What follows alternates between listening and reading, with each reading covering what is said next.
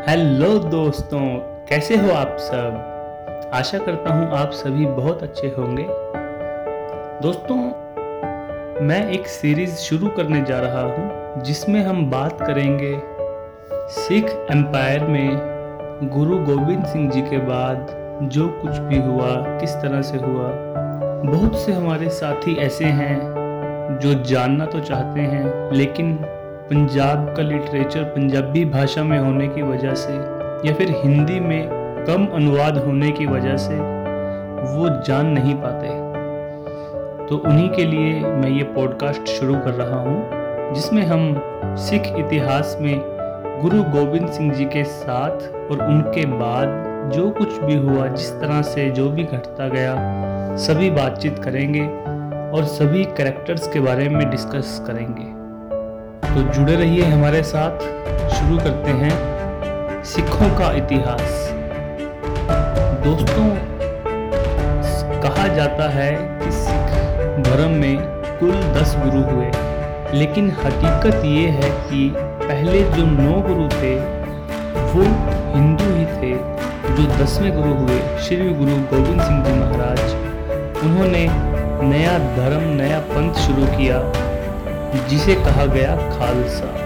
खालसा मतलब खालिस, यानी कि शुद्ध। जैसे एक नई टीम बनती है जिसे कहा गया खालसा। दोस्तों, धरती जब से बनी है और जब तक धरती रहेगी, हमेशा ही संत इस धरती पे आता है और आगे भी यूं ही आता रहेगा। हालांकि मौजूदा जो भी संत होते हैं उनका एक समय के बाद ही पता चलता है। मौके पर कोई भी संतों की रमज़ नहीं जान सकता। इसी तरह से जो 10वें गुरु थे श्री गुरु गोविंद सिंह जी महाराज, उस समय जो सिखों की गिनती थी वो बहुत ही कम थी और गुरु साहब को भी बहुत से लोगों ने एक आम ही मनुष्य समझा। लेकिन आज जब हम उनके इतिहास के बारे में जानने की कोशिश करते हैं, पढ़ते हैं, तो वो साक्षात एक संत थे। संत जो चाहे तो कुछ भी कर सकता है, लेकिन वो प्रभु से जुड़े हुए होने की वजह से प्रभु की रज़ा में रहते हैं और खुद कोई भी इस तरह का एक्शन नहीं लेते जिससे कि प्रभु की बनाई सृष्टि का जो सर्कल है उसके अंदर कोई विघ्न पड़े।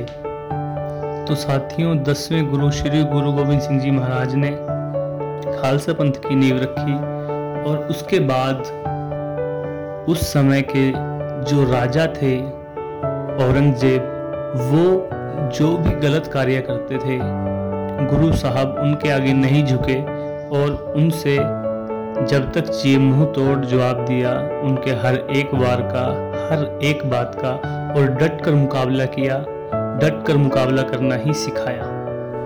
दोस्तों, गुरु साहब के बारे में जानकारी की इतनी ज़्यादा कमी नहीं है। बहुत से लोग श्री गुरु गोविंद सिंह जी के बारे में पहले से ही जानते होंगे, लेकिन गुरु साहब के देह त्याग करने के बाद सिख पंथ किस तरह से चला, क्या कुछ हुआ, हम वो सब मेन टॉपिक ऑफ डिस्कशन रखकर यहाँ पर चलने वाले हैं।